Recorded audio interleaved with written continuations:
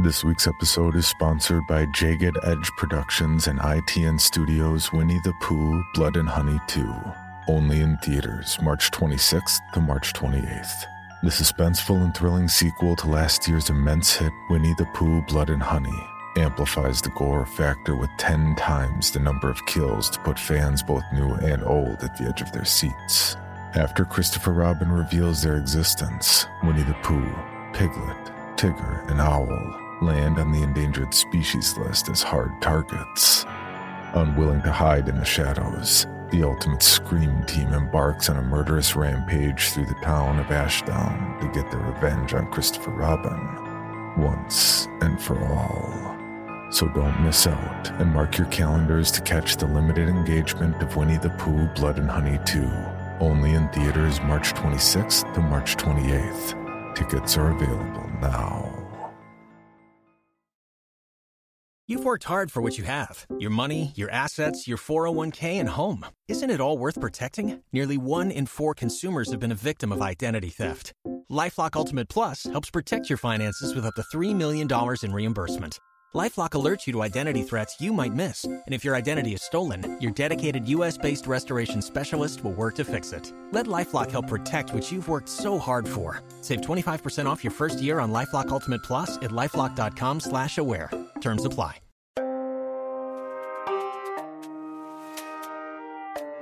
This is Creepy, a podcast dedicated to sharing the most famous, chilling, and disturbing creepypastas and urban legends in the world.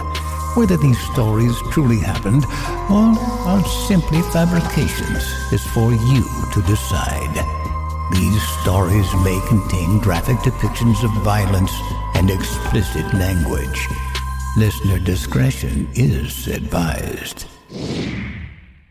Creepy presents The 31 Days of Horror, Day 15. Position available. Written by listener K.A. Stats. Read by Nicole Goodnight. As it is commonly phrased, I work in corporate espionage. This at times means I procure otherwise classified information, or, if the high price is paid, a bit of sabotage. It is an accidental occupation, but one I have found I am very capable at, and the pay far exceeds anything else someone with my otherwise undocumented experience could get in the modern job market. I've only been found out once, so I no longer take work in Mexico. My current job has placed me in Sweden, working for a construction company based out of the vast majority university city of Uppsala. Let's call them Company X. Living and working here for the past 4 months has been rather serene, though dark. I'm sorry I won't be here to experience the Swedish summer. I've heard great things. After months of work, both as a secretary within the target company and in my more permanent profession, the grail I've searched for has come into my sights. Company X, a rival to my true employer in some unquestioned manner, is not without its own faults. Through illegal and environmentally destructive means, Company X has acquired a list of locations rich in mining-specific resources, some of which are on government land across multiple countries. I don't really care for my employer's intentions with this information, seeing as how I get paid regardless of how things work out on the far end. I'm not bothered morally, either. Stealing from a criminal to give to another criminal keeps the same number of criminals in the world. Tonight is Valborg, a traditional holiday here in Sweden, and more specifically Uppsala, where people drink champagne, eat strawberries, float boats down the river, and celebrate the coming of the long-awaited spring with the burning of great bonfires across the city and country. The whole day is celebrated. Drinking begins early, and Company X gave everyone the afternoon off following a small company Valborg celebration. Walking out with the crowd, I scanned my card and promptly turned on my heels. "Oh, champagne goes right through me. See you all tomorrow." I lied and laughed the giggle they'd come to expect from their comradely Linnea, and darted back towards the offices. I stepped into the supply cupboard around 1 p.m., and as I awoke to the smell of smoke, I checked the time. 8:44. Dark. sunset as the bonfires of Valborg would begin to rage across the city, ushering in a new spring. Knowing I was never fully alone, I carefully left the cupboard. I threw my heels out the window, slipping on my silent flats and thin gloves from my purse, which also ended up out the window. My 4 months here made this a quick part. I'd collected passcodes, camera placements, needed software. The longer you did the job, the more you could afford to make things easier. When I reached the security room, the guard had just left. Slipping in, I set out to switch the cameras to a loop and to delete the video of me doubling back earlier today. Oddly, watching with a seasoned gaze, I noticed a camera loop. I couldn't see the security guard walking down Hall 3 on camera 4, which he should have been 50 seconds into his rounds. It was on loop. What I'd come here to do was done, but certainly not by me. The recording from today was gone as well. Confused, but on a time schedule, I carefully removed myself from the security room and continued on. The target, an external hard drive, awaited me in the company CEO's safe. Gliding down the halls, I spotted my former desk before me, Linnea Paulsson's secretary. I speak enough Swedish to get by, and most international business is done in English, so securing the position once it was available was seamless. The desk had felt too small, and the computer clacked like something from the 90s. Nothing to miss. I kept my count. I had enough time, so I sat at the computer and plugged in the small thumb drive from my pocket. Not a virus, but a simple invasive program designed to eliminate all records of my false identity's employment. No files found under Linnea Paulsson's. No files found under given employee ID. I was trying to eliminate something that did not exist. I double-checked and counted my dwindling time. The guard would be down this hall soon, and by then I needed to be in the CEO's office. And yet, my missing data irked me. I'd used my card this morning to enter the building, chatting up the security guy as he pretended the scan had failed, but then heard the positive resounding beep. But I had no time. I went into the office door. Bobby pins make shit lockpicks, but lockpicks can make mediocre hairpins, or at least no one can tell the difference. Pulling a fine set from their secure clip in my hair, I set about the door with only a slight metallic jingle to signify my ill intent. With a self-satisfied click, I opened the door and slipped in, latching it behind me as a peeking sliver of light broke over the hall. The hall was short, and the guard would be at the door in mere moments. In a controlled scuttle, I dove beneath the CEO's hulking desk, its antique bulk enough to conceal my presence. I could hear footsteps outside the door as I landed, now unable to move as I hid, but from where my knee had landed, something pinched into my skin. Pained, I cringed and bared my teeth in silent protest as the beam of the flashlight swept over and around the desk, lingering but soon vanishing. As the door clicked closed, I lifted my knee, my eyes rolling back to push down the sounds of pain crawling up in my throat. There, turning on my small pocket light, buried ever so slightly into the bleeding skin of my leg, stood straight a small incisor tooth, no bigger than my pinky nail. The fuck? Cursing, I ungloved my hand and gripped the tooth between my fingers, biting down on the folded collar of my shirt before ripping up in one swift motion to release the tooth from my skin.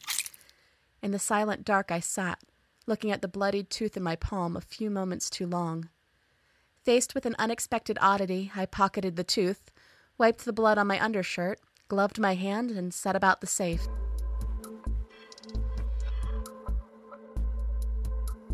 Equipped with my compact flashlight, the safe code, and a newfound disdain for this continuing project, I reached for the dial. There, dark against the metal in the dim, narrow beam of light, I made out a smudge of now drying blood on the dial. Unable to delay further, and my hand already gloved, I dialed in the 5-number combination. With an upward crank of the handle, I pulled ever so slightly, waiting for that satisfying moment when the safe glides open to reveal success and the eventual payday. Nothing happened. It had clicked, no question there, but my pull had not sufficed. Planting my feet, I gave it a fierce yank and stumbled back as the wall bumped my feet. Confused, I gripped and pulled it again. Before me, a section of wall, narrower than a bathroom stall, swung open under slow, heavy weight. This, while unexpected, would still lead me to my goal. As I stuck my head into the newly revealed narrow hall, I counted my time. I was out of time. I could hear the footsteps of the guard coming up the hall yet again, and soon he'd be back to sweep the office. I ducked into the new hall, light shining down into its darkness as I closed the door behind me. My pocket flashlight lit the way well enough. There was not much to see other than the narrow hall ahead. On the ground I could make out footprints, a not uncommon occurrence when a foreman comes into the office or if an executive makes a site check. The hall was odd in some regard. As I turned a corner, I could tell it was narrowing with every step. Where before my shoulders just brushed the walls, I now turned my body slightly to slide past. They had an odd texture or design, slightly rigid or bubbled, but I did not stop to check. I paused and squinted, switching off my light to adjust my eyes, and before me I saw a faint glow, the warm light of candle flame. Creeping forward, I heard the sound of low, monotone talking, chanting from an unknown room beyond. Approaching the room with palpable caution, I could discern robed figures standing shoulder to shoulder, facing a point away from my entrance. Able to peer in on their private and eccentric meeting, I stayed quiet and observed. Beneath the chanting, neither in Swedish nor English, nor any other language I spoke or recognized, I could hear a dreadful, moist drip. It was then that I was hit by the wave of self-doubt that made me vastly question my life choices. A moment flickered in my mind where I thought to turn back, even without the information I sought. Unconsciously, perhaps instinctively, I took a step back, brushing the walls of the narrow hall. With a sharp inhale, I silently cursed. The sound of slight tears accompanied the sensation of spikes digging into my arm. Glancing to the torn clothing of my shoulders, I saw them scraping against the walls, the wrong way.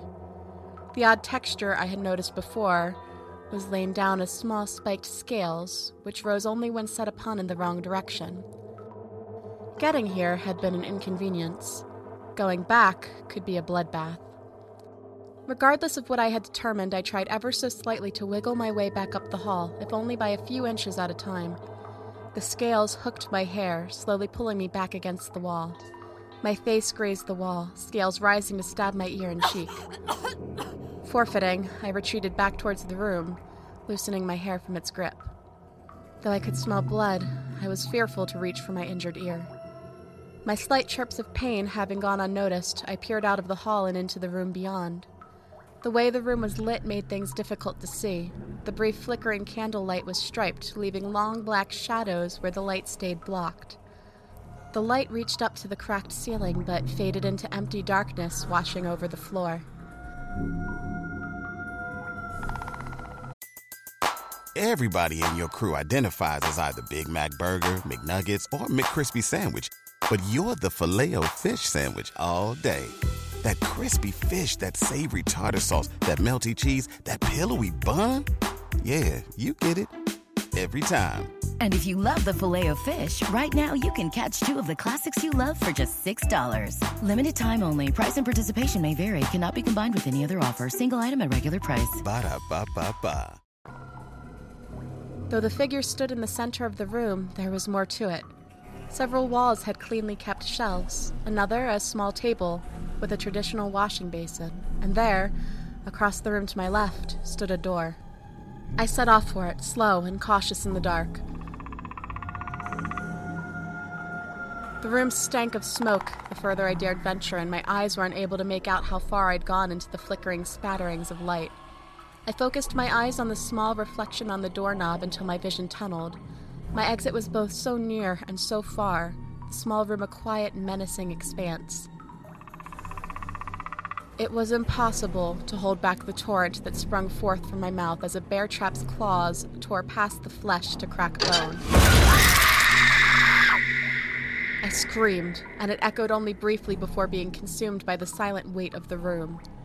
Waiting, the trap laid hidden in the dark until the rush of adrenaline suddenly put my bleeding, crushed ankle on display. Linnea, we were afraid you'd be late. her voice in the calm of a viper, happy to dance as you awed, lulled to rest until her strike. So different than I remembered. The CEO stepped over to me in a robed glide. She was a kind woman, prosperous, diligent, and thoughtful. Yet now she stood before me with a fierceness I'd never seen in her eyes. Malevolence, with a vastly unknowable intent.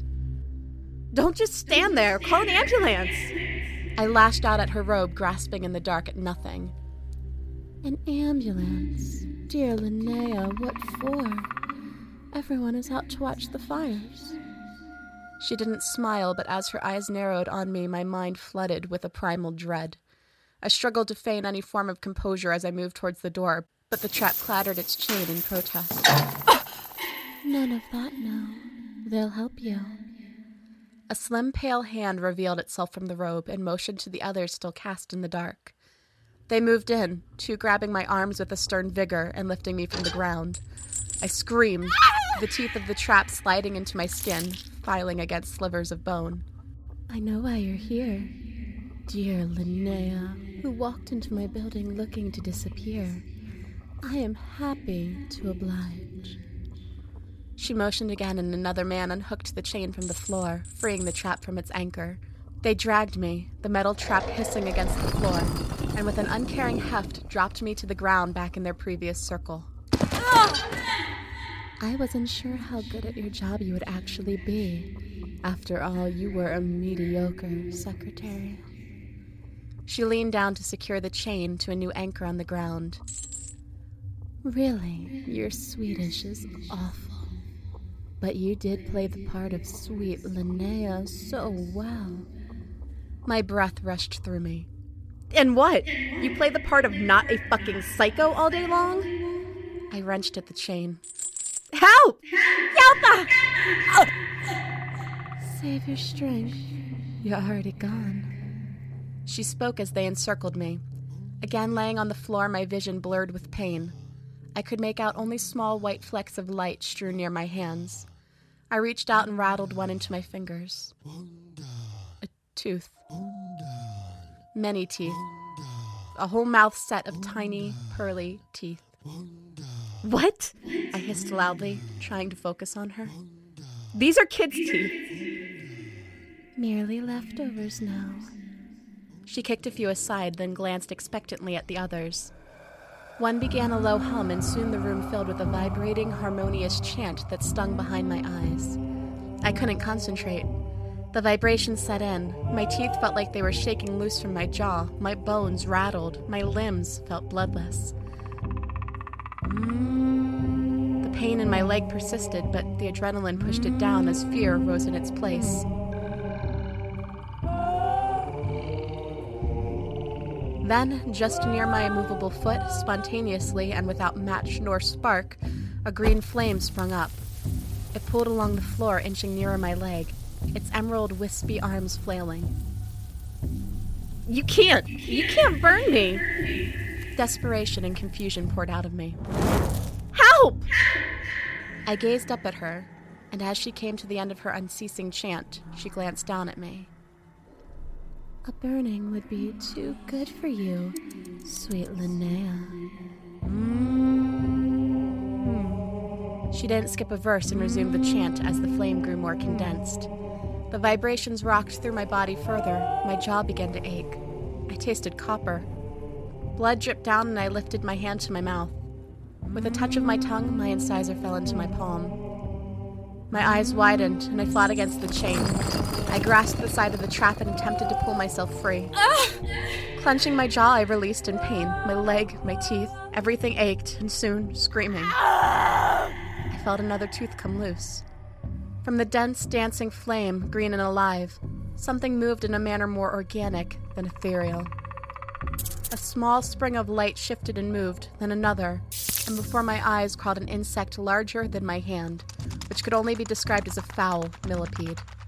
Its black, segmented plates and hundreds of legs shone in the green light, and with every move it crawled closer to me. Mouth aching, I could not stop myself. What the fuck is this? Another tooth fell from my mouth as I screamed. The millipede reached my leg, crawling up. I swatted at it, but some force I could not reconcile held it to me. It crawled so fast and so small, a million black legs scuttling up my shirt. I closed my mouth as it touched my neck and wound its way around my head, legs pushing in my ears and nostrils. Another of my teeth came loose. I feared spitting it out and held it in my mouth, which I flung my hands over, trying to keep the thing away. It coiled around my hand in jittering noises, barely audible over the chants and vibrations. It pinched at my hand harder and deeper, drawing blood. Ah! But I persisted. It gripped my thumbnail and pulled back, and though I screamed through my hands, I held on. Then it wriggled around my head again and again in objection, and before I could react, it dove its body into my ear, millions of blackened legs pushing into my skull.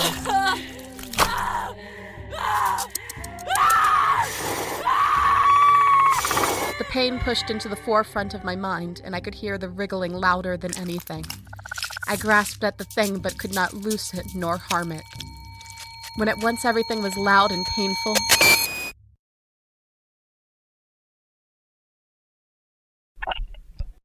suddenly it became soundless torture as the thing pierces my eardrum. Through my blurry vision, I saw her looking down at me. It's what you're here for, our secret to success. It wriggled deeper.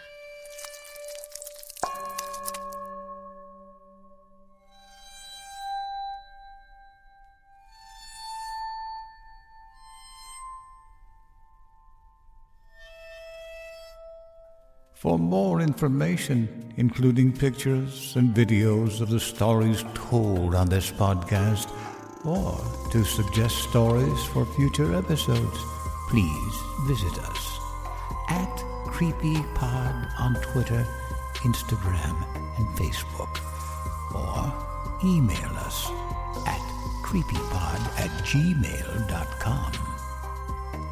All stories told on this podcast can be found at creepypastawikia.com and are protected by a Creative Commons license. Some rights reserved unless otherwise stated.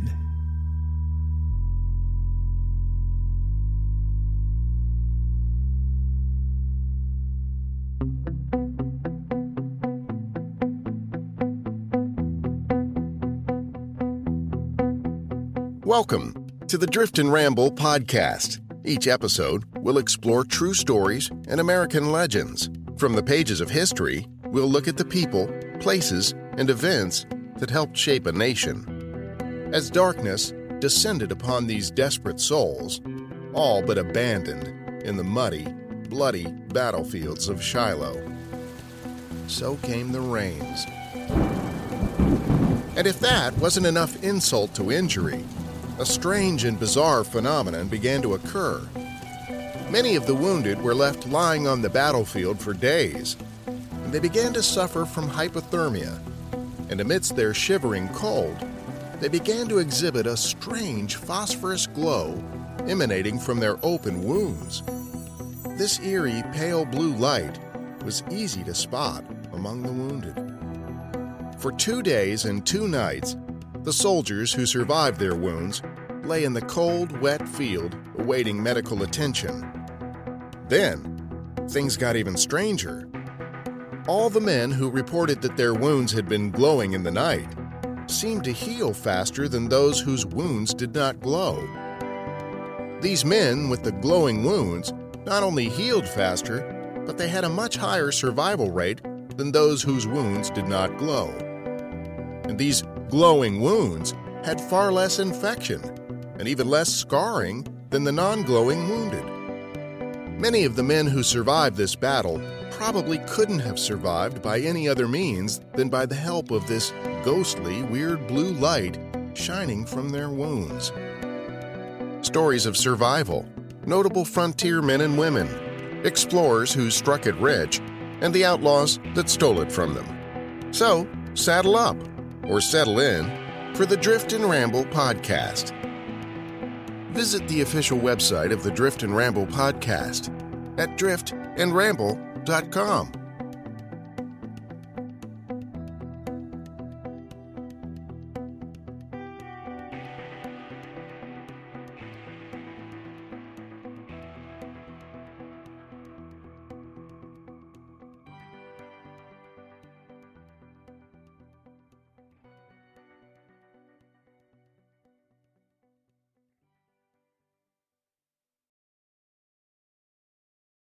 You've worked hard for what you have. Your money, your assets, your 401k, and home. Isn't it all worth protecting? Nearly 1 in 4 consumers have been a victim of identity theft. LifeLock Ultimate Plus helps protect your finances with up to $3 million in reimbursement. LifeLock alerts you to identity threats you might miss. And if your identity is stolen, your dedicated U.S.-based restoration specialist will work to fix it. Let LifeLock help protect what you've worked so hard for. Save 25% off your first year on LifeLock Ultimate Plus at LifeLock.com/aware. Terms apply. Item number SCP-5186. SCP-7160. SCP-7533. Object Class Euclid. Keter. Safe.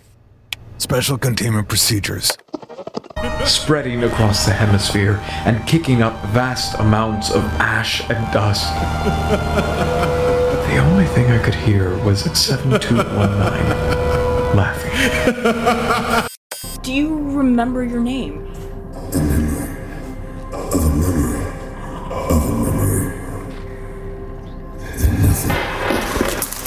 Heartland Counseling. Appointment update. I feel them again. Heartland Counseling. Appointment update. They're in my ears! Heartland Counseling. Appointment update. Nobody understands! SCP Archives is a weekly fiction podcast. Each episode, we dive into the strange, the unknown, and the... Find us on Apple Podcasts, Spotify, or at scparchives.com.